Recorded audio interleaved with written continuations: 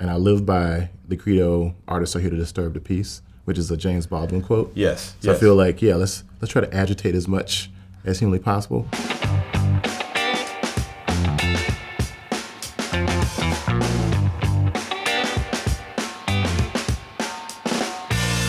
Welcome to the Creator State, where we share stories of social innovation and entrepreneurship for movers, shakers, creators, and change makers.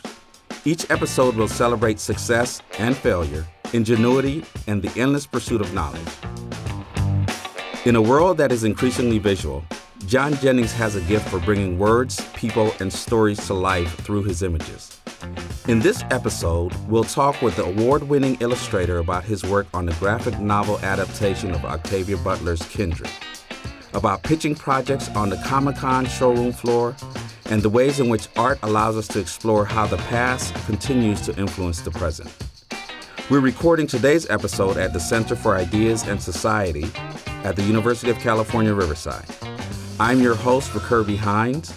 Welcome to the Creator State. My first question is, if someone was to ask you what you do as a creative, what would the answer to that question be? That's a great question. I think primarily I tell them I'm an artist, because I think the mediums the media that I use are very interdisciplinary and varied, and so I think overall though, I was born as an artist, I'll die as an artist, but I do writing and, editing and all kinds of different creative enterprises, but I'm an artist primarily. Okay, good. So taking off from the artist standpoint, what is your medium? So if I say, I'm an artist, my medium would be playwriting. I begin with the word. Where do you begin, and what is your zone of comfort, of most comfort? And that may not be the right word, but where do you like to land? That's an interesting question as well. You're so good at this. Thinking like, when I talk to my students about media and about illustration in particular, I always say stick to what you know and start with what's comfortable. So that's where I start too. I'm an image maker primarily. I'm really interested into the iconicity of language, I used to teach classes around applied semiotics and image making for graphic designers for many years. Before I started teaching here at UCR, I was an art professor, so I taught, design methodology, design history, these types of things around the economy of image. So I think primarily, I'm an image maker, but you make images different ways, right? These days, sometimes I say my medium is people. Because I do a lot of kind of cultural activism around creating spaces. And so these days I've been doing a lot of collaborative work, and I really love the fact that each person that we meet is like a universe, right?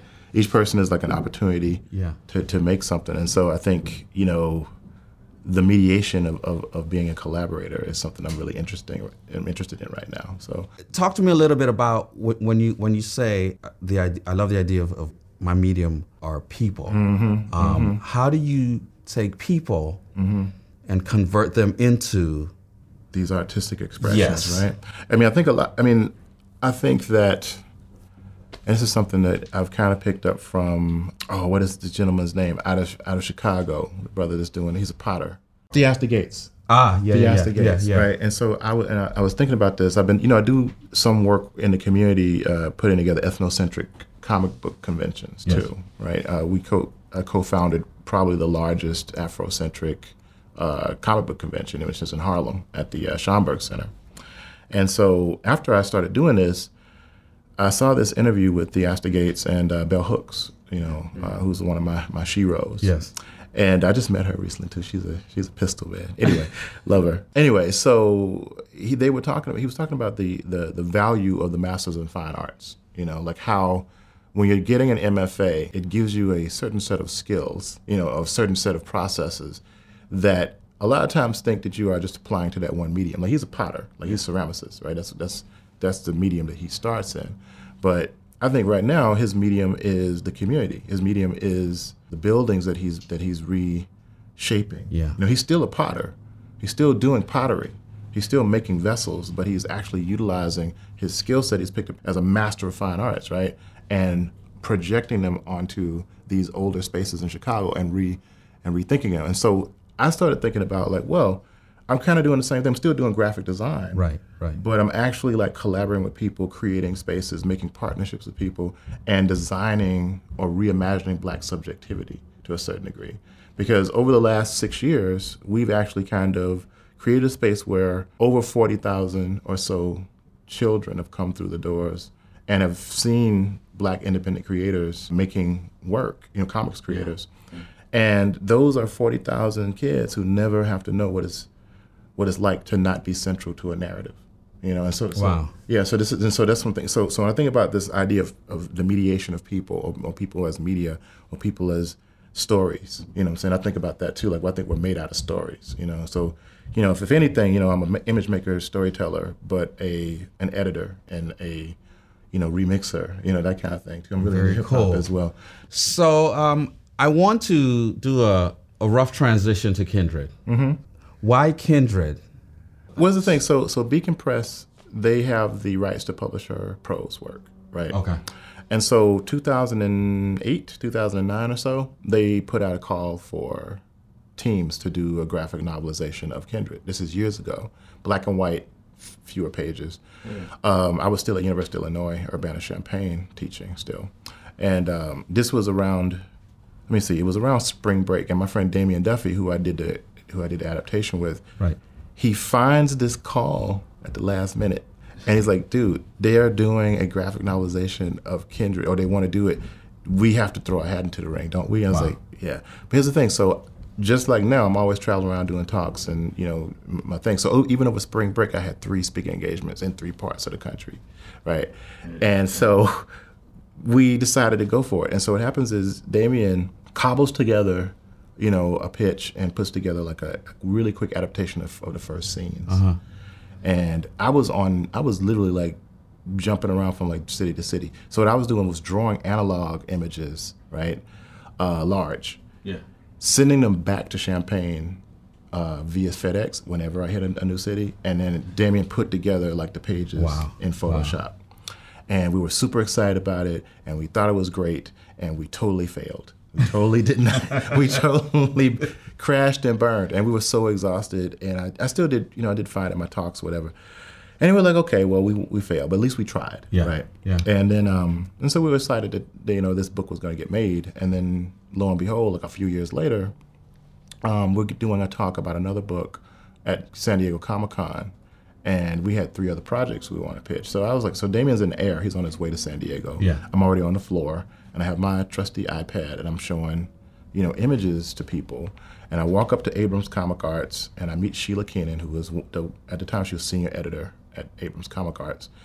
And I was like, yeah, so here's some things I'm working on. What do you think? And she's like, love your work. I think you'd be perfect for this project I'm trying to acquire.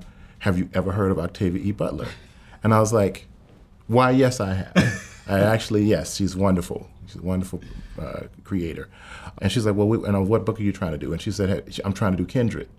I'm like, wait, what? And then first I'm like, wait a minute, what about the other graphic novel? And so what ends up happening is 5 months later, we're signing a contract to do Kindred with Abrams Comic Arts. So it wasn't necessarily like we chose Kindred, it's like Kindred chose us. So it kind of circles back around to us, that kind of thing. And I think it's one of her most beloved narratives because of the fact that it touches on so many different subjects. It's kind of like alternative history story. It's definitely situated in like sociology, women and gender studies, African American history, science fiction, horror. It just touches on so many different things. So that's why Kindred. Okay. We wouldn't want to say, hey, we're gonna go do Kindred. It's like, no, we're like, I was actually trying to sell other projects. Kindred came to you. Kindred came to us, exactly. So, yeah. I want to talk a little bit about the choices that you made within Kindred. Just talk a little bit about how those choices were influenced clearly by the novel itself, but also by your own experiences and your own visual desires as far as storytelling. Okay. First of all, it's like, comics are a medium all to, or you can say, actually properly, comics is a medium all to itself. Yeah. It's weird, but comics is. And so, they're it's an amalgam of, word and image, but it's sequential in nature. So it's almost like there's a theatrical aspect to it too, because you are all the characters. I like to imagine, like, you know, if you're thinking about it, like the panels are like very similar to seeing a play, or you're doing all the costume design and stuff like that. Yes. You know, it's a really interesting enterprise, and it's a very exacting process. You want to get across the themes of the book as concisely as possible. This is a very important book to people. It's a very important book to us. Her fans are rabid and Beyonce Beehive like. I'm like the sisters that are really into Octavia Butler. It's like, you need to get this right. So it's a lot of pressure. And at first we wanted to do something that was more mimetic, more realistic, so to speak. But then I was thinking, like, how do you get across the affect of slavery, you know, and the horrors of these things through, you know, the illustrations. Comics are very symbolic in nature. And so what I started thinking about was other artists throughout history who utilized illustration to talk about trauma. So I started looking at a lot of people around the German Expressionist era. And particularly I centered a lot around people like Franz Mazriel, Lind Ward, people like Kathy Kollwitz in particular, who would beautifully do these extremely painful images around, you know, what was happening in concentration camps and during like the Second World War. So I was trying to like embody those types of feelings. You know, the images have to be abstract enough that you can project yourself into them, because like Butler talked about, she pulled back on the horrors of slavery. I really don't think we've actually seen a depiction of what slavery was really like. Even if you look at something like 12 Years a Slave, I thought it was actually pretty tame, you know, in comparison to the grotesque horrors of slavery, right?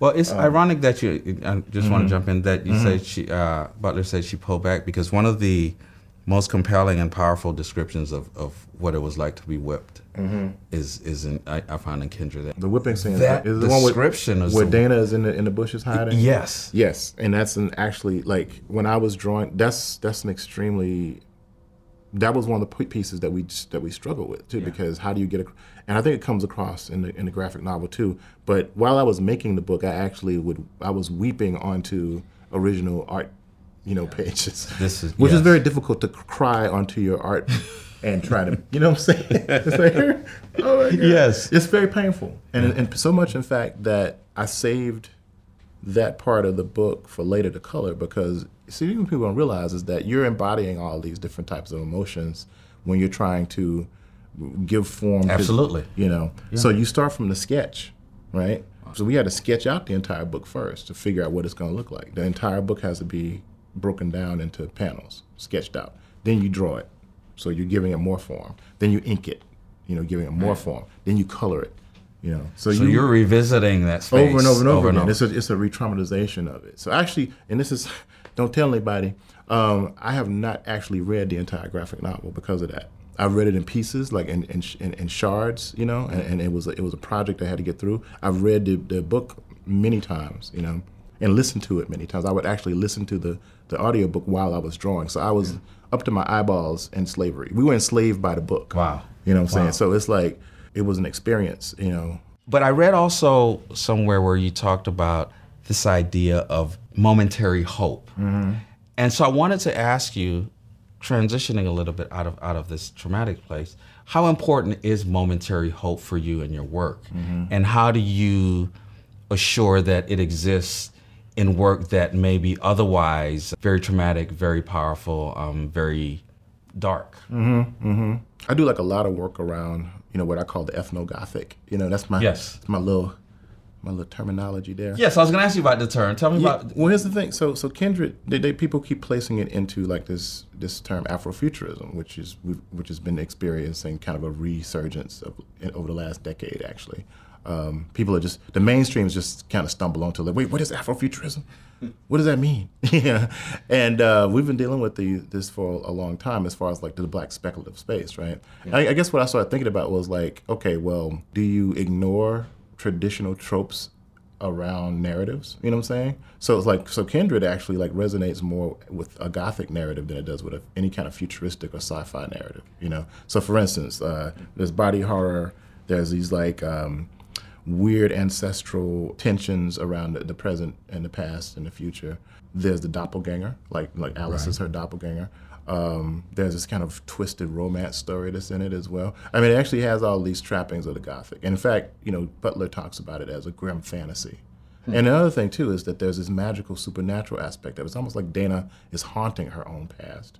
It's not like she jumps in a TARDIS or like a DeLorean and just takes off and says, I'm going to go do a time trip. It's not H.G. Wells. Right.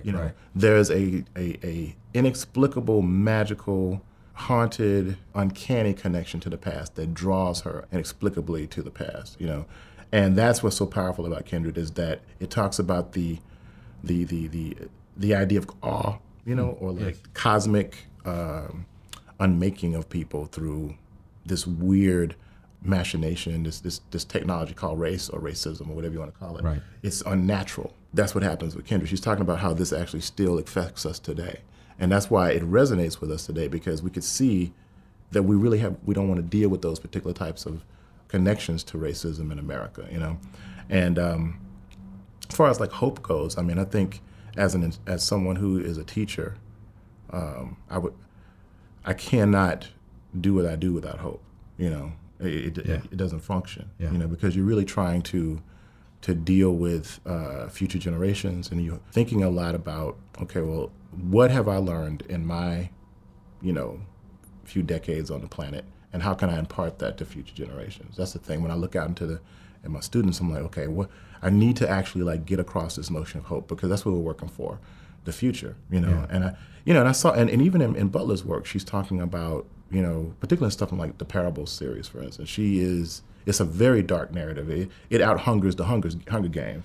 But at the end of the day, the main character wants to save existence. Yes. You have to have that as part. I mean, she creates a religion. Yes.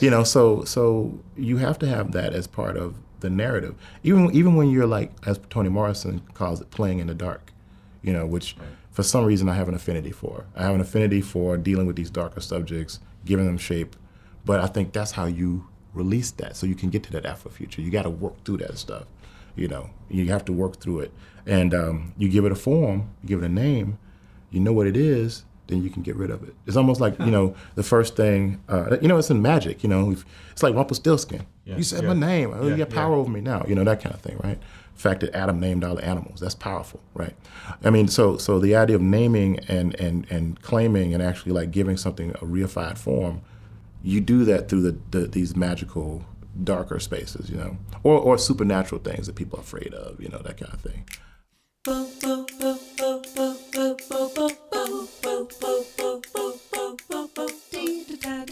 Now, let's get into the creator's state of mind. In each episode, we ask our guests to share what's been on their minds, something they can't stop thinking about, a new challenge they're facing, or what's inspired them into action recently. We call it the creator state of mind. What is messing with you right now as far as jumping into your creative space and telling you maybe it wants you to mess with it in the near future? That's funny, because, whatever you mess with, it messes with you. Yeah. It's interesting, because I think that this notion of unpacking those horrors are something that actually I'm kind of obsessed with, honestly. Yeah, because what's happened is I see how useful it is, the utility of it, and how scared people are to talk about these things. And I'm like, I'm not really scared of that stuff. And I think it's because I came up in Mississippi, where racism is as natural as breathing, Yeah.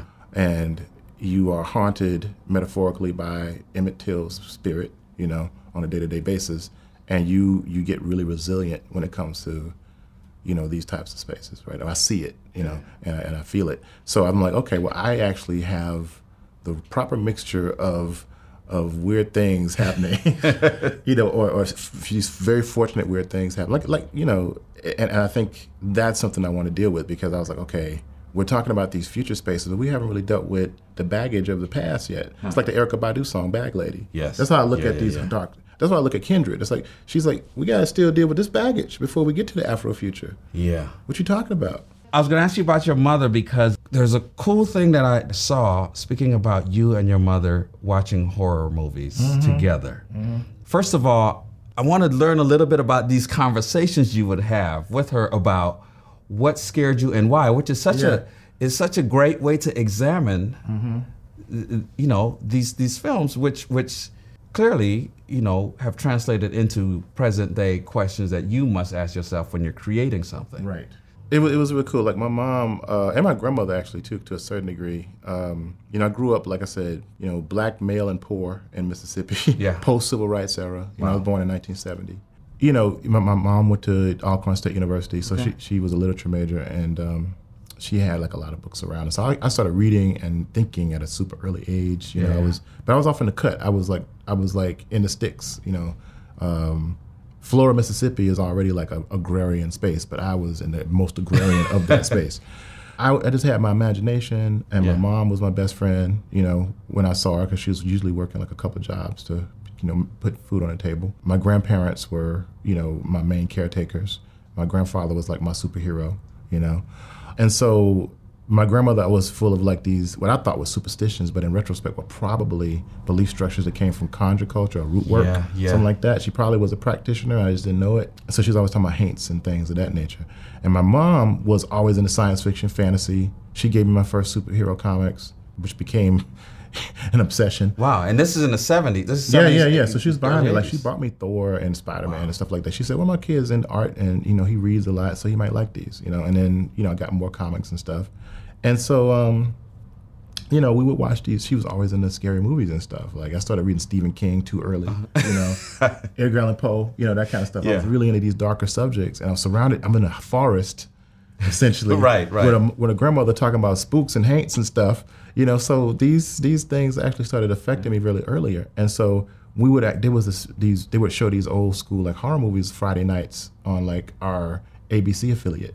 On Friday nights, and it even had like a host, like one of those like they would dress up like Elvira style host. We actually had, I forgot what his name was, but anyway, so he would do these these second run horror movies and stuff, and we'd stay up together and watch them and talk about well, why was that scary, or what did you think about the guy with that one eye, or those types of things. And so she let me watch a lot of probably stuff that I probably shouldn't, but she probably was scared too. You know what I'm saying? But I liked it, and those are some. I think in some ways, like maybe when I think about horror, I think about the narrative of the comfort of talking to your mom about this stuff. Wow. I think it's a signifier for things that comfort me. So your point of reference to horror is a maternal point of comfort. That's That's it interesting. is. It is. Horror is about us talking about the world, things that we don't want to deal with. Things that we are totally afraid. Not just visceral horror, like one of the things everybody's totally terrified is probably of like going blind, right? Or having a losing a limb or something like that. It's terrifying because it's dealing with physical like visceral horror. But there's also these notions of dread that are very difficult to articulate. The thing that gets you in the middle of your stomach, like, I don't want to deal with that, And my wife is totally terrified of centipedes, She's like, that's too many legs for anything to have. You know what I'm saying? So it's like, Look, at least she has a thought out process as to what the dilemma is. Actually, she doesn't have illogical fears. I was like, centipedes, they're messed up. Yeah. Anyway, so a lot of times I'm talking about like, well, one thing about how do you talk about racism as a horror story, right? Because that's the only thing I think you can talk about it as from a black perspective. So one of the stories I'm working on right now, Box of Bones, which is kind of like Afrocentric Hellraiser. Yeah, it's about these spirits that live in this box that punish people that hurt black people throughout the diaspora. And the main character is this black woman named Lindsay Ford, who is working on her PhD at Berkeley, and she comes across these stories about this box, and then she slowly realizes that they're not stories, and they're real, and that she's connected to these stories in some way. And so these spirits, they're based off of black stereotypes. Nice. So what I did is I took stereotypes, which are already monstrous and limiting and terrible already, and pushed them to spaces that spooked me out. Wow. Like I have this one character called the Burden, that is essentially like one of those. It's like, you ever seen those the cotton sacks that slaves would drag by? So imagine that filled with like arms and legs of slaves, and it inches around. It takes more legs and arms into it. It's about the utilitarian nature, the dehumanization of like black people during slavery.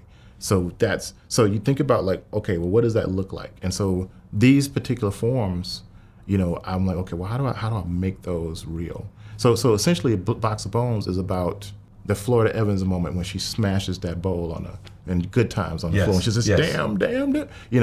How do you take that feeling of loss and suffering? In fact, one of the characters is called The Suffering, and put it into a space.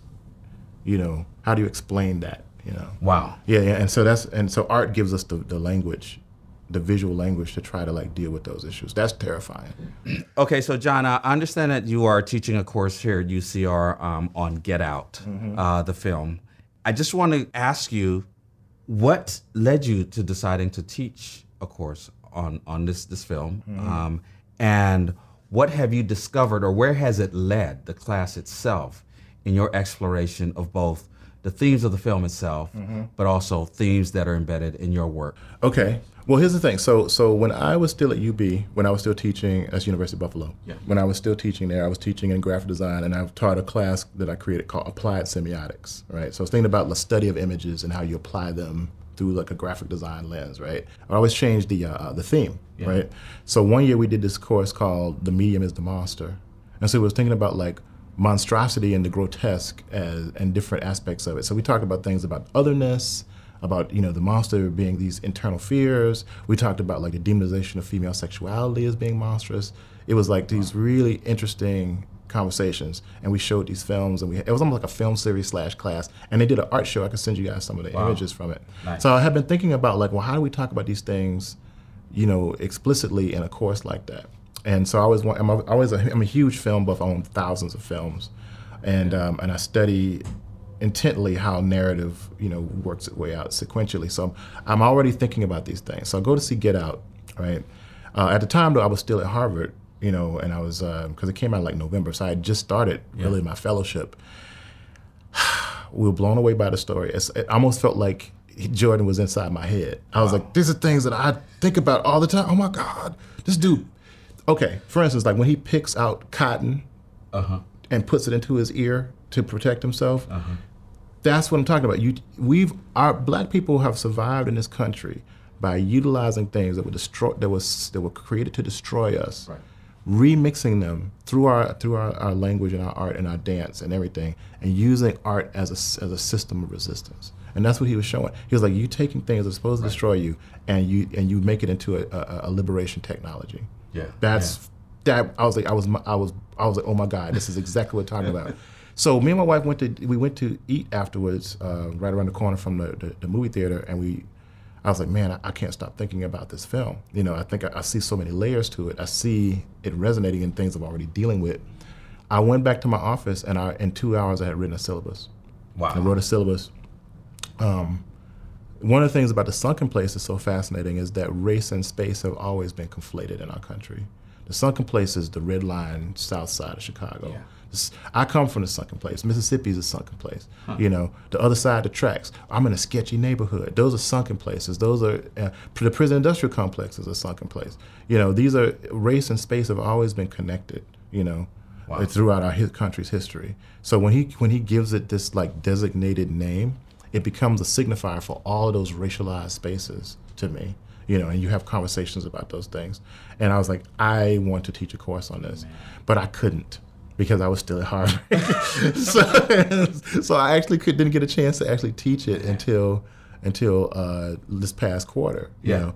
And so the students actually had to do a final project that was a critical making project and a written project about how they would imagine what the sunken place would look like as a cartographic representation, as a mapping system. Because if you got into the sunken place, you got to be able to get out of it. Yes. Right? So how do you help this brother get out? How do you get Chris out of the sunken place? And so students just went wild. They actually did these really interesting mapping images. And this is not an art class, but we do some critical making work in MCS. And I was like, well, let's work through this as a visual signifier. How do you talk about the visual manifestation of the sunken place? What does it represent to you? Yeah. But we're talking about how horror has always been a space of catharsis for Black people, or a space where we can actually play around with these things. I talked about restorative justice politics through horror. I talked about the misrepresentation of Black or African diasporic religion and horror, places like stories like Angel Heart, for instance. Where voodoo is the devil, that kind of stuff. Candy. I taught Candyman. and these notions of like how it talks about anti-miscegenation and things of that nature. We had some really, really amazing conversations about these things. It's honestly been one of my favorite experiences. I think the students loved it, and it's one of the courses. It was a special topics course. It was one of the classes that I want to actually get on the books. So it's Afrofuturism and the visual cultures of horror. And Get Out was a central narrative. And so I'm friends with Erica Alexander, who's in the movie, and she Skyped into the course, and it was great. I was trying to get Peele to come, but that's around the Oscar rush, so it was just a timing thing. So but I think that in the future, I hope that he will come and do a talk with us.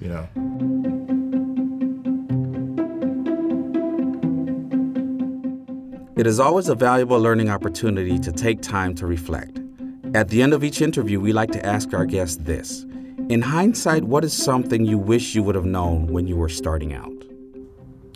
That your biggest competition is going to be, probably just the amount of time you have. Don't squander your time. I always tell my students, like, one of the biggest lies ever told to us that time is equal to money. Time is timeless. Time is time. Money is money. Money is worthless. Time is all you have, and so what are you going to do with that time when you're here on this planet, in this particular plane of existence? The other thing that I would tell my younger self is don't compare yourself to other people. One of the things I stopped drawing comics for a while.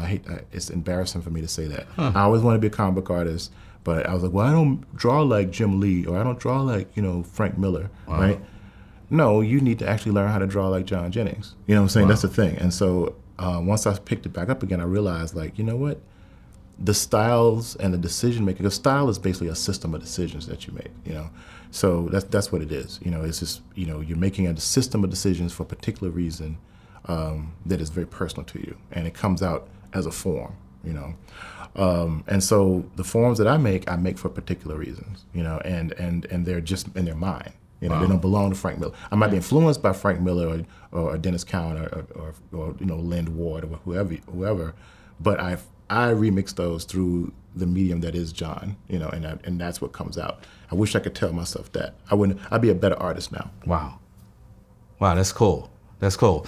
Listen, this has been exceptionally fun. Yeah. And we should do it more. We'll do it again. This is the beginning. I just want to say thank you again, man, for making the time. Thank you. And we're done.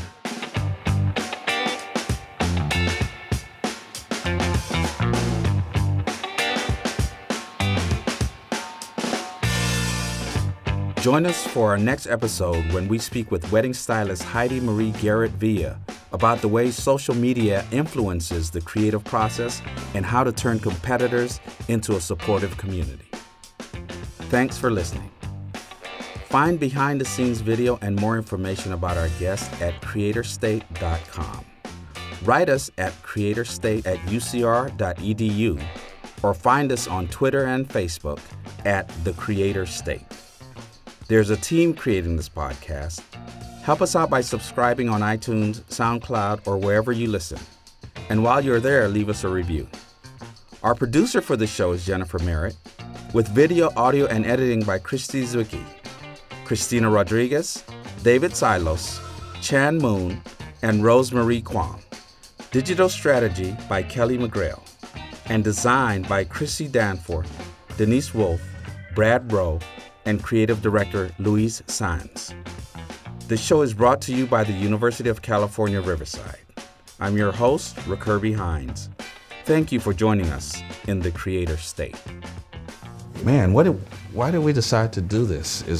I don't know. I don't think we have to. I don't know why we decided to do anything. I mean, it's like, again, I think that you come out with that particular predilection that your function is to be an artist. Yeah. I would be doing what I'm doing anyway. Yes. I'm just fortunate enough to have been, that I've fallen into a space where I can support myself and my wife, and maybe buy a couple comic books from time to time.